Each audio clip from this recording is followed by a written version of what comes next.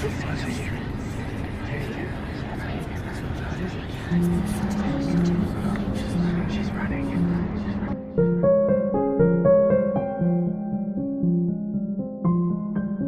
are about to enter the world of Humble Hauntings.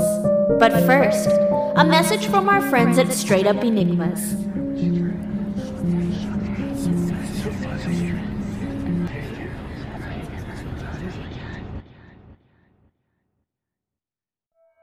Ted Bundy murdered my dad's friend's sister in 1974 while on his reign of terror in Utah. At least, Bundy admitted to killing her just before his execution, but police were never able to locate her body.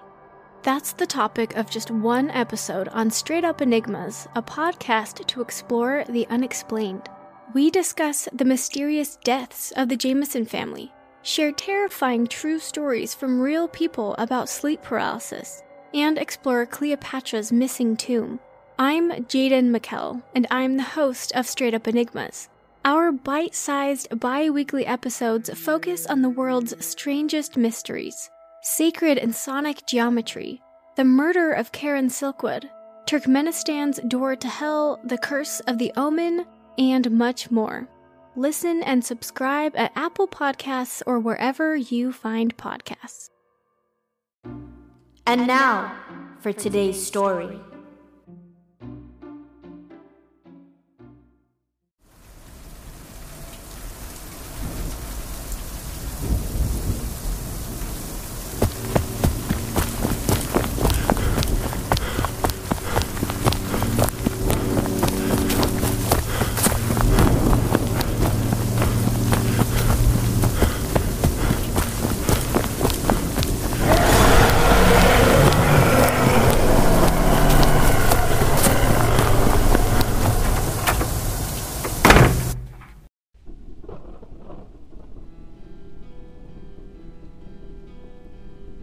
Hello?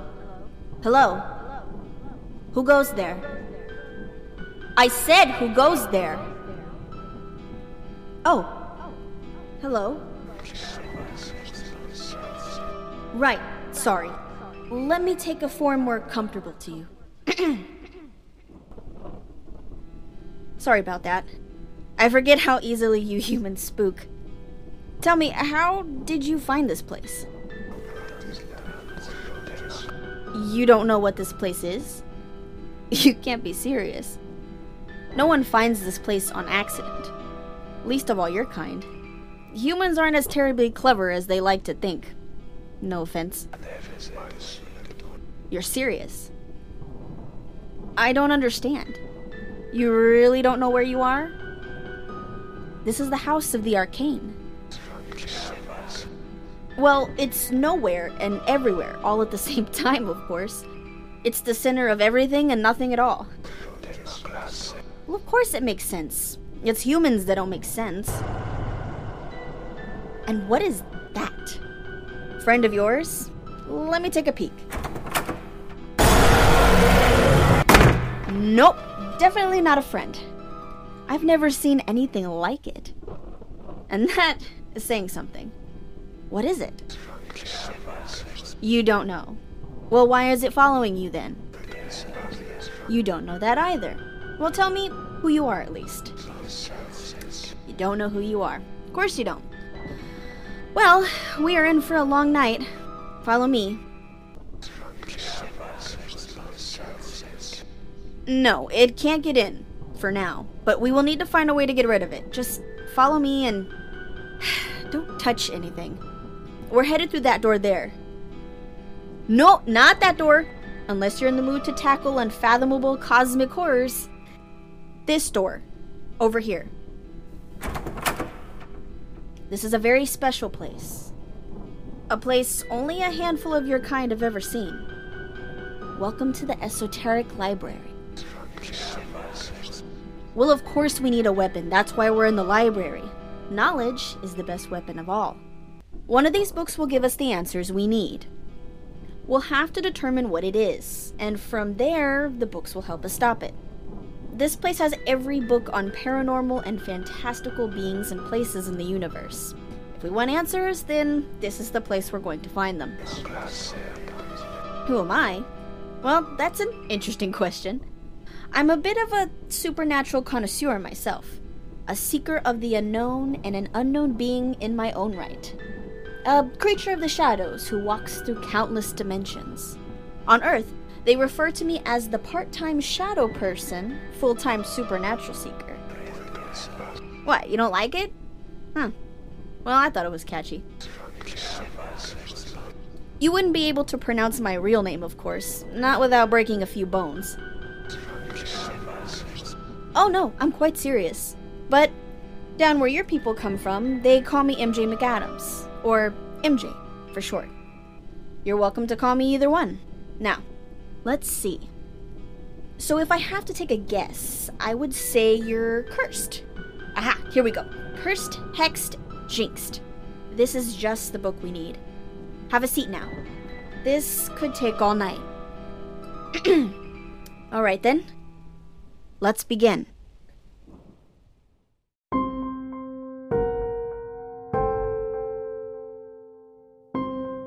The definition of a curse is a solemn utterance intended to invoke a supernatural power to inflict harm or punishment on someone or something.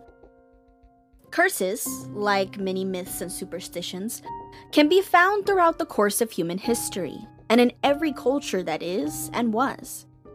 It is a powerful belief, and it is one of the darkest aspects of the supernatural world. In their weakest forms, they cause misfortune or inconvenience. But at their most powerful, curses kill. Double, double, toil and trouble, fire burn and cauldron bubble, fillet of a fenny snake, in the cauldron boil and bake, eye of newt and toe of frog, wool of bat and tongue of dog, adder's fork and blind worm's sting, lizard's leg and howlet's wing, for a charm of powerful trouble, like a hell broth boil and bubble. Double, double, toil and trouble, fire burn and cauldron bubble, cool it with a baboon's blood, then the charm is firm and good. When writing the famous, or rather infamous play Macbeth, it is said that Shakespeare made sure to study witches in depth when he created the characters known as the Weird Sisters, or the Wayward Sisters. A twisted reimagining of the three fates of Greek mythology, the Moirai, the Weird Sisters reflected the beliefs of witchcraft and the supernatural of that time. They were sinister, unsavory characters that eventually led Macbeth to his doom, planting the seed of evil in his mind that would drive him to insanity and guide him down his path of self-destruction. The ingredients Shakespeare included in his play, such as the eye of newt and toe of frog, were said to come from an actual spell. This was the play's first problem. Legend goes, a coven of witches became infuriated that Shakespeare was using real spells in his play, and so they cursed it. The first performance, said to be somewhere around 1606, was riddled with death and disaster. The actor playing Lady Macbeth died unexpectedly that very evening, so Shakespeare himself was left with no other option than to play the part himself. It was also said that the prop weapons were replaced with real ones, including a dagger that led to the death of the actor portraying King Duncan. The play has led to a handful of deaths and countless injuries. Accidents seem to occur in most of the productions of the play, including actors falling off the stage, or nearly being crushed to death by rogue stage weights. In the world of theater, it is considered bad luck to say Macbeth. The play's name itself is a curse when uttered in a theater, especially before a performance. But fear not. If you do make the mistake of uttering the forbidden word, there is a solution. Just exit the theater, spin around 3 times, spit, then curse aloud and knock on the exit door before going back in. There, problem solved. Easy enough, right? But not all curses are so simple, and sometimes the death they bring is unavoidable. Let's take the mummy's curse, for example, or more specifically, the curse of Tutankhamun. Death shall come on swift wings to whom disturbs the peace of the king. This inscription was found on a stone slab that guarded the tomb of Tutankhamun, the boy pharaoh. King Tut died at the age of just 19, but was one of the most famous ancient Egyptian pharaohs in history. It was believed that his tomb was guarded by a curse so that he would not be disturbed in death. But the ominous warning written in stone didn't deter Egyptologists Lord Carnarvon and Howard Carter from opening the tomb for all the world to see in 1922. If only they had listened. If only they had let Tutankhamun rest in peace. A South African millionaire by the name of Wolf Joel was found murdered only months after he visited the tomb. A.C. Mace, a member of the archaeological team, was killed by arsenic poisoning not long after.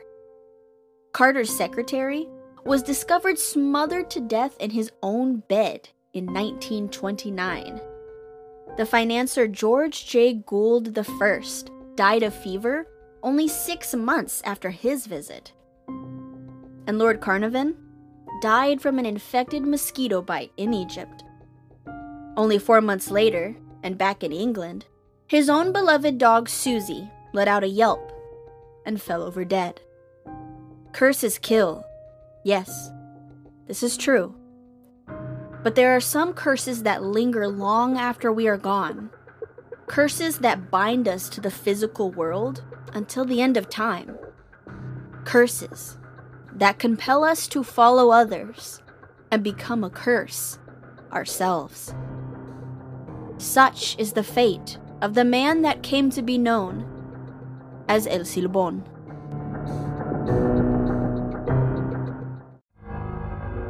Also known as the man who whistles, or simply the Whistler, El Silbón is a legendary figure whose tale is told all over Latin America. There are a few different versions of the tale, but the most popular version of the story goes something like this. There once was a young man who lived with his beautiful wife in the Venezuelan plains. They were poor, but happy together. Their happiness, however, was short-lived. The young man's father was a cruel and heartless individual. He hated his son's wife. He hated that they were married, and he hated his son for marrying her. His father thought his wife was promiscuous and an unfaithful woman, a common harlot who had no place in his family. So one day, when the young man was out working, the father paid his daughter-in-law a visit. He wanted to get rid of her, once and for all. And he did. When the young man arrived home, he was horrified and heartbroken to find that his wife had been murdered. But his sadness quickly turned to rage as he faced his father, who proudly exclaimed that he had done the deed. That's when he lost it. Without another thought, the young man took a knife and stabbed his father in the stomach until he fell over dead. But the story does not end here.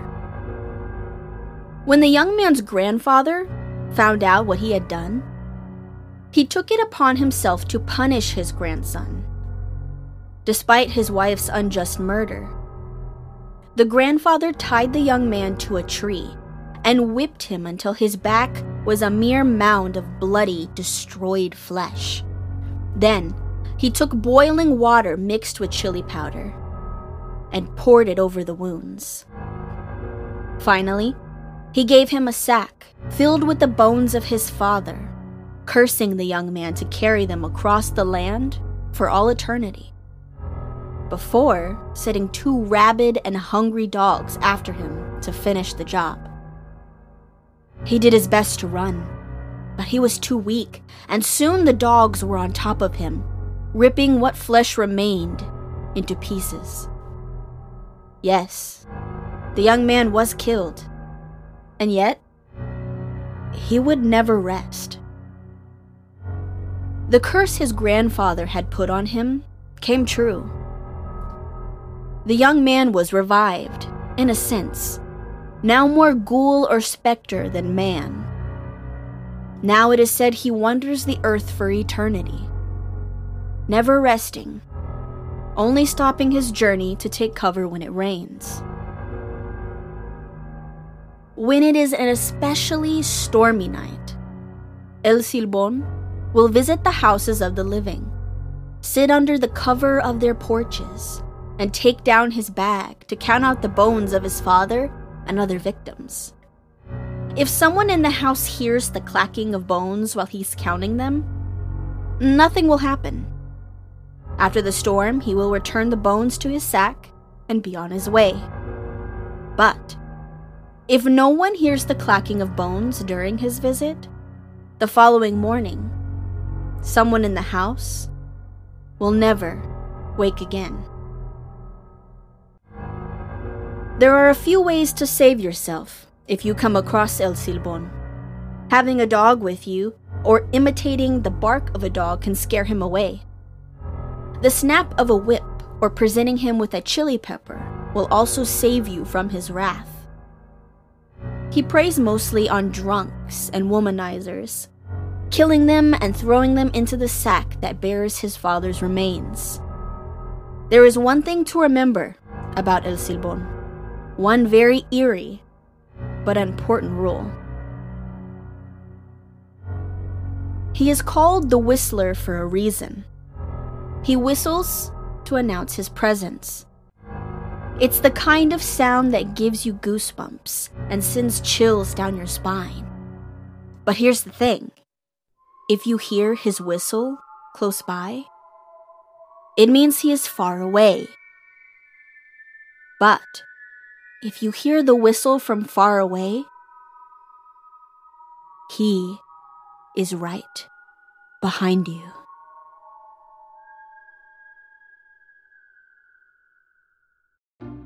Hello, MJ McAdams here. Today's tales will continue after a brief message from our sponsors. So stick around. More haunts are waiting for you just around the corner.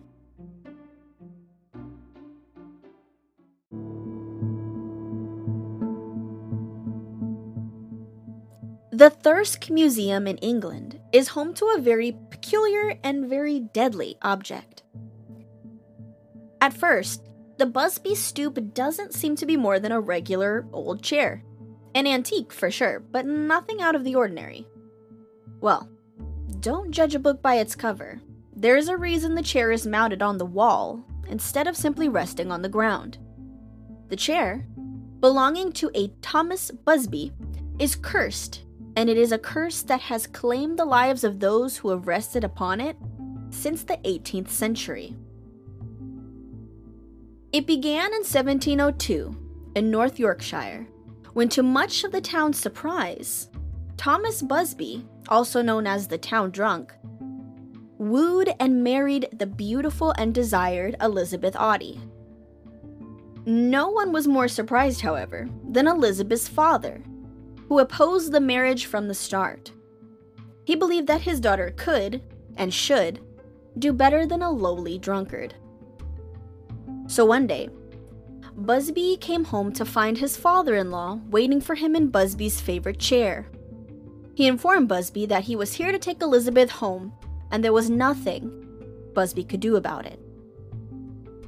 So naturally, he bludgeoned his father-in-law to death with a hammer, then proceeded to hide the body. You know, like any reasonable person would do. To no one's surprise, Busby's crime was discovered. He was apprehended by the police and executed soon after.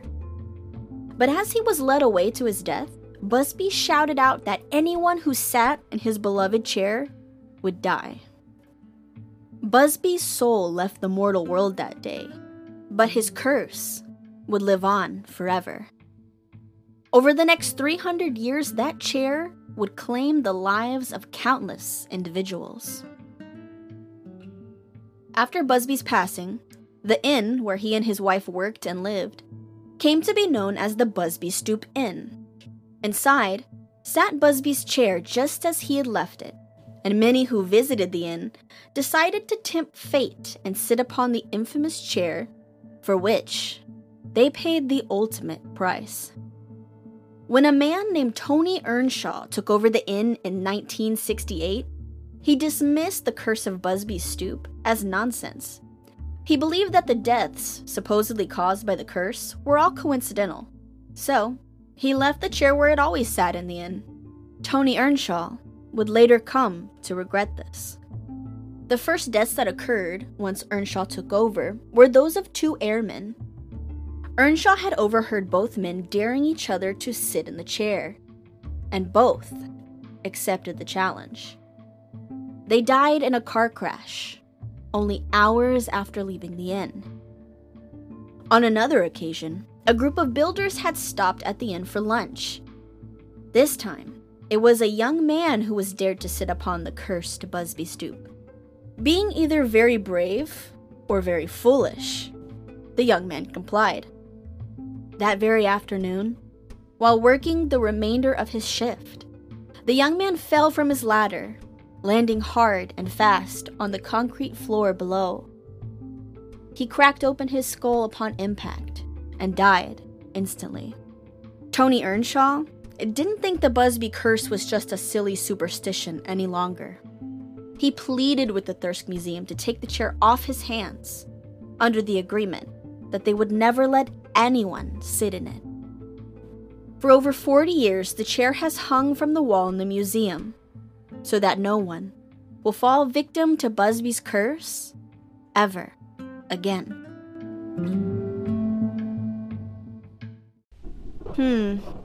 This is odd. I can't find anything in here about your particular curse. You certainly smell cursed, though. Well, of course cursed has a smell. You humans are an odd bunch, aren't you? Well, we won't give up just yet. We've only just begun. Let's just keep searching through these books for now, and if any part of your memory comes back to you, just let me know. Any bit of information counts. Wait. Listen.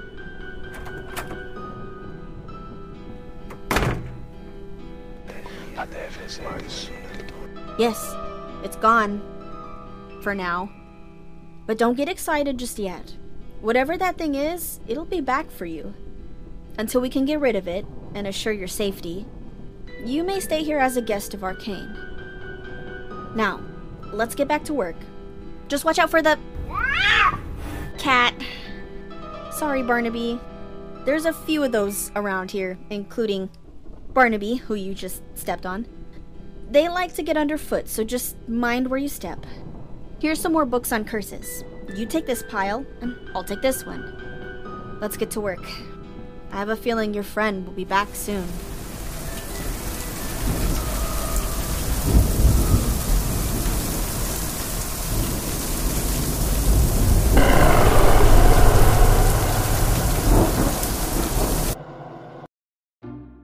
Thank you for joining us today at Humble Hauntings. If you enjoyed today's tale, then feel free to leave a review and subscribe to our show. Don't forget to share with friends and family as well, because after all, when it comes to exploring the unknown, the more, the scarier. And remember, my Spookables, home is where the haunt is.